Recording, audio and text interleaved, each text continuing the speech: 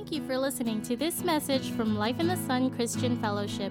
We hope you'll be inspired to honor God and make disciples. Okay, as I mentioned, we're in the last week of this series, Want More. In week 1, I talked about materialism and how is it that I can know whether or not I love money more than God or love God more than money.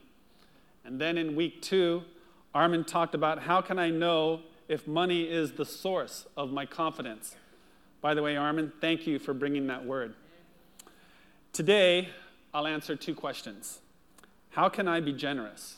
And why be generous? This series is taken from 1 Timothy chapter 6. 1 Timothy 6 is interesting because it's not just about money. It's about life. It's about the way life works. How many of you could use some tips on the way life works? Anybody looking for some life hacks? Some of the most amazing hacks in doing life are found in the Bible. In 1 Timothy chapter 6, the Apostle Paul is talking about money and those who have money.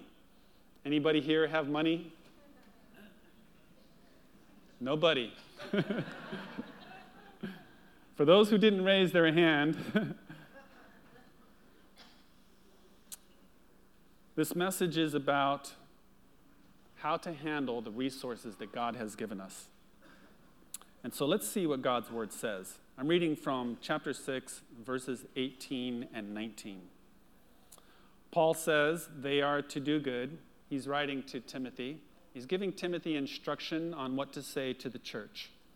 They are to do good, to be rich in good works, to be generous and ready to share, thus storing up treasure for themselves as a good foundation for the future, so that they may take hold of that which is truly life.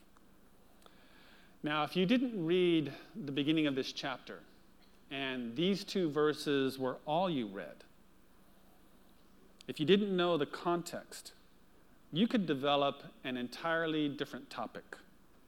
You might think he's talking about being a good person in order to go to heaven. Because he says, if you want a good foundation for the future, if you want that which is truly life, then you need to do good. You need to be rich in good works. You need to be generous. Sounds like salvation by works. That would be a fair interpretation if this was all we knew about eternal life, but it's not. We know from other parts of God's word that Jesus said, I am the way, and the truth, and the life, and no one comes to the Father except through me. We also know the Apostle Paul, by the way, who was taken up into heaven and came back, he said, we are saved because of what Jesus did, not because of what we did. And this passage is not about being good in order to get to heaven. He's talking about doing good so that you can get something. He's not talking about being good so that you can get something. He's talking about being good because of what you've already been given. Because you already have a great gift. Let me put it this way. How many of you work 30 to 60 hours a week? Raise your hand. If you work 30 to 60 hours a week. Okay. How many of you get paid for the time you put in? Okay. That's an example of doing good in order to get something. It's called a job. But what if God allowed you somehow to receive $20 million? Would you need to work? No. What would you do with your money? So just dream with me for a moment. What would you do with your money? I heard travel, I heard food. Would you buy your parents a house? Would you help purchase property for the church? Just checking. Would you send your kids to college? Would you help a friend get their car repaired? Would you do something for your community? What would you do? Or more importantly, why would you do it? Paul is not talking about doing good so that you can get something. He's talking about doing good because of what you already have. And more importantly, he says what you do with what you have will determine your future. This is a very important principle. What you do with what you have will determine your future. It's called the principle of sowing and reaping. It's an agricultural illustration. If you plant something in the ground, it will grow. What you plant will determine your landscape in the future. 40 years ago, my parents built their house, and we started landscaping. And my mom wanted some shade on the entrance to the dining room. So we built a trellis, and I planted this nice vine with white flowers to grow up the trellis and provide the shade for the entrance. 10 years later, that vine totally overtook the property. And I've been battling that vine ever since. I'm winning the war, but the battle continues. What you plant will determine your landscape in the future. This is true of plants, but Paul is not talking about plants. He's talking about a spiritual reality. What you do creates a cause and effect. You all know how this sentence goes. For every action, there is an equal and opposite reaction. That's Newton's third law of motion. We understand this in the physical. What many people don't realize, this is also true in the spiritual. When God created the universe, he didn't create one set of laws for the things that you cannot see and another set of laws for the things you can see. He created one set of laws for everything. The entire universe runs on one set of laws. If you plant anger, bitterness, and judgment in life, it's going to come back to you. What a man sows, he will also reap. If you plant forgiveness and generosity and service, it's going to come back to you. It's just the way God made the universe. So the reason Paul says do good, the reason he says be rich in good works, the reason he says to be generous is because what you do will form your future. What you do will come back to you.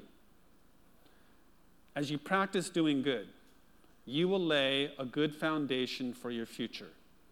Of course, with the help of the Holy Spirit. And this is true for this life, and more importantly, for the life to come.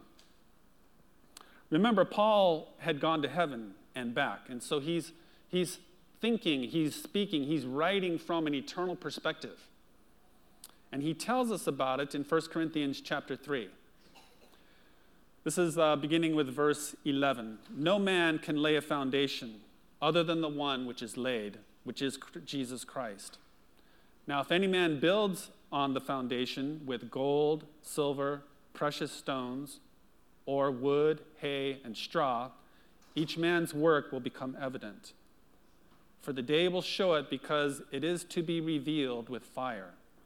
And the fire itself will test the quality of each man's work. And if any man's work which he has built on it remains, he will receive a reward. If any man's work is burned up, he will suffer loss, but he himself will be saved, yet though as through fire. This passage refers to the second judgment. There are two. The first judgment will separate believers from unbelievers. The second judgment is for Christians only, where the work that we do for the Lord will be evaluated. It will be tested. It will be tested with fire. And if we build with, notice the materials. There's gold and silver and precious gems, and then there's wood, hay, and straw. And depending on the quality of the materials that we use to do life will determine whether or not they pass the test. The quality of our work is one thing to be evaluated. There's another. The other is our motivation. It's one thing to do good work, but the other question is why? Why did we do that?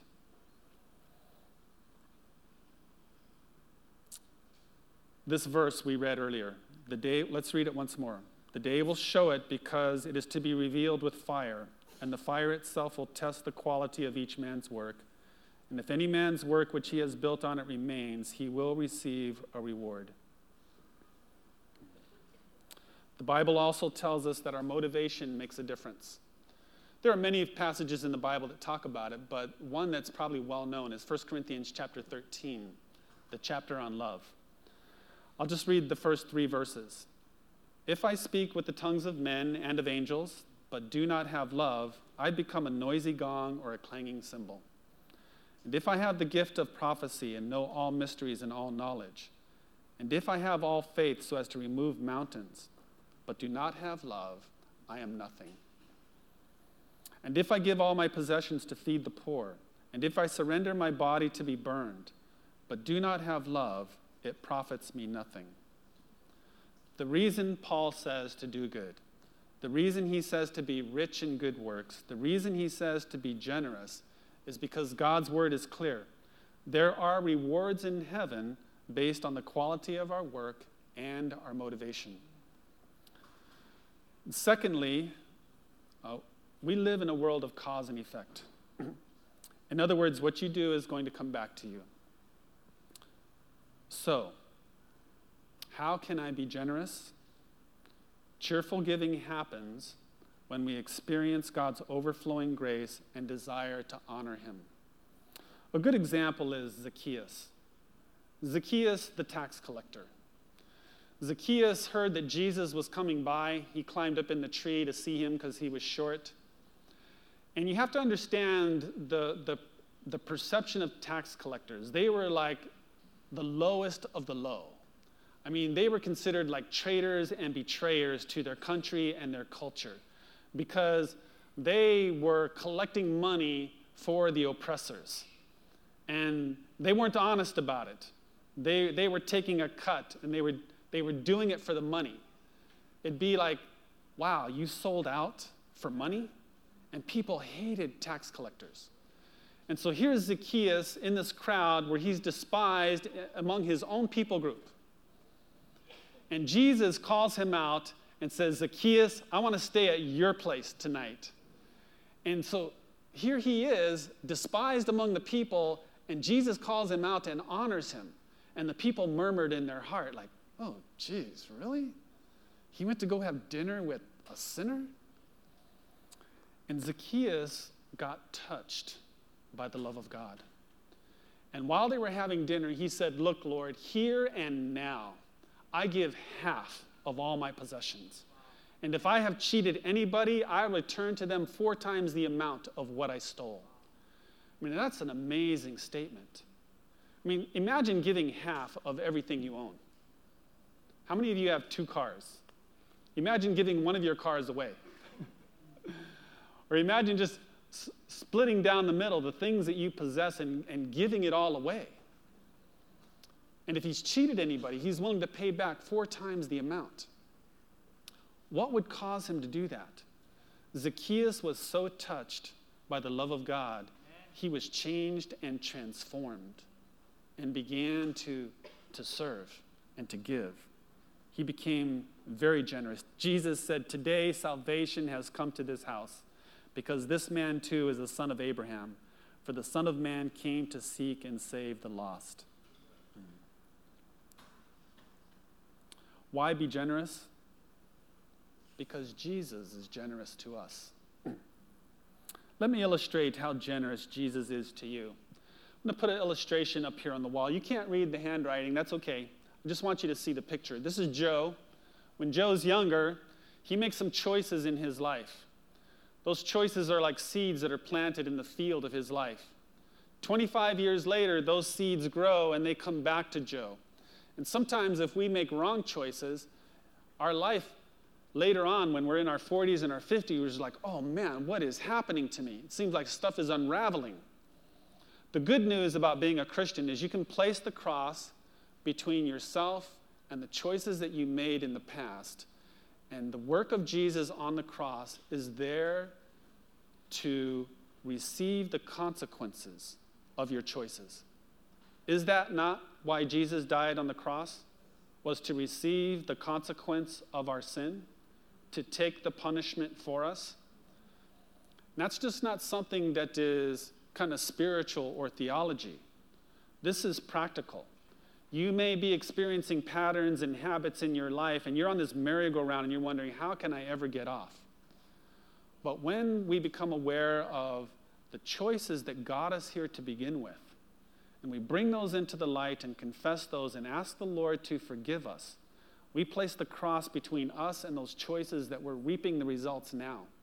And Jesus absorbs the consequence of that, and you can get free from the pattern and the habit by bringing it into the light and letting Jesus take the consequence for that and set you free.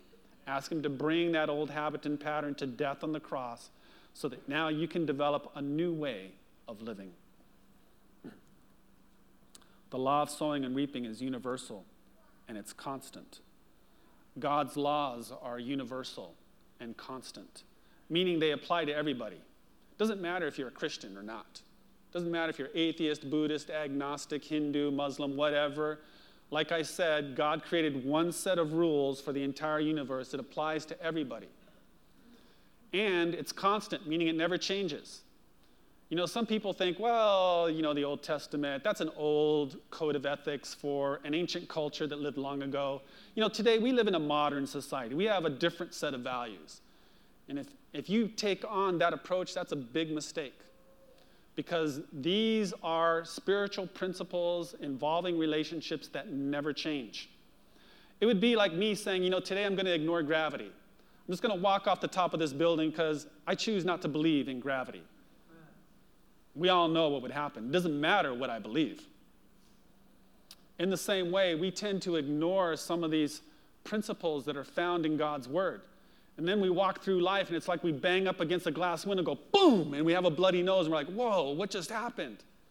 Chances are we just violated one of the spiritual principles in the Bible and didn't know it. God's laws are universal, and they're constant. They never change. Interesting, though, although the law of gravity is universal and constant, you can overcome the law of gravity through the law of aerodynamics. You get in a plane, and you can overcome the law of gravity. In the same way, although the principle of sowing and reaping is universal and constant, the law of God's grace and the power and the work of the cross can overcome the law of sowing and reaping. This is how generous God is to you. This is what Jesus has done for you. Why be generous? Because Jesus is generous to us. Because we will receive rewards in heaven. Why be generous? Because you will store up treasure in heaven. Can you imagine arriving in heaven and realizing you forgot to send treasure ahead of you? In the beginning of this message, I said I would answer two questions. How can I be generous, and why be generous? Like Zacchaeus, we can be generous when we are touched by God's love and desire to honor him by sharing what we have. Why be generous? Because what you do will determine your future in this life and in the life to come. At the same time, if we're not generous, there will be a loss of reward. What you do each day will determine your future. As we close, I'd like us to ask God to help us see how we can be generous. I'd like you to write it down. I'd like you to write down how you plan to do it. You can write it on your phone or write it on something. And this week, I invite you to talk about it with your family. Talk about it with your life group. It might involve your time. It may involve your possessions. It could be to do something with that flyer sitting next to you. It could be your money. It might involve serving in some way. The idea is that with your family and friends, you will grow in generosity. Amen? Let's pray.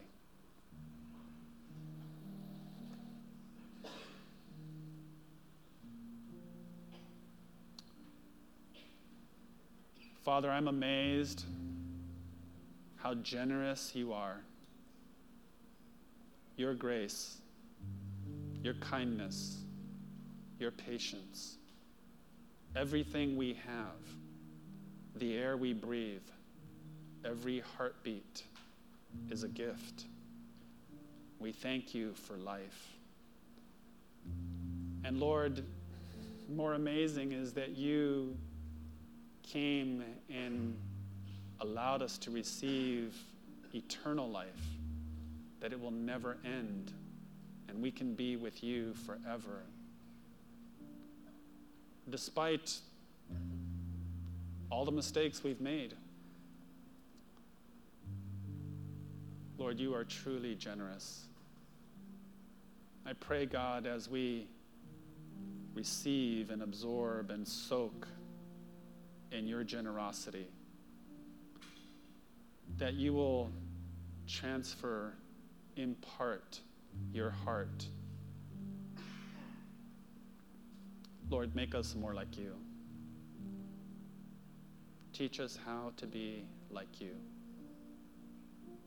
If you would keep your heads bowed and your eyes closed, I'd like you to take a moment just to ask the Lord, God, what are you saying to me? What is it that I'm supposed to take home? And if you would take a moment to let that become clear for you, that's very important.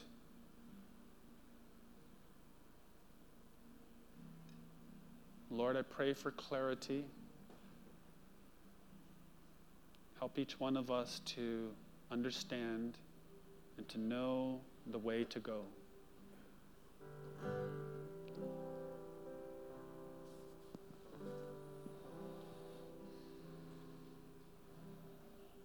And so we have time. We're not in a hurry.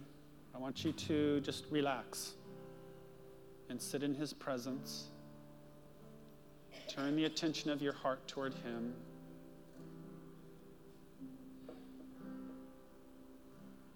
And just allow yourself to receive and understand what it is that God has for you.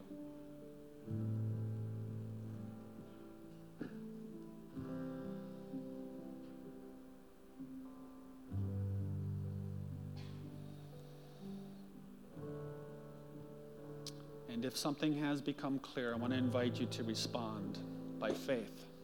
I want to invite you to trust God to help you be able to put it into practice. Ask him how, when, with who.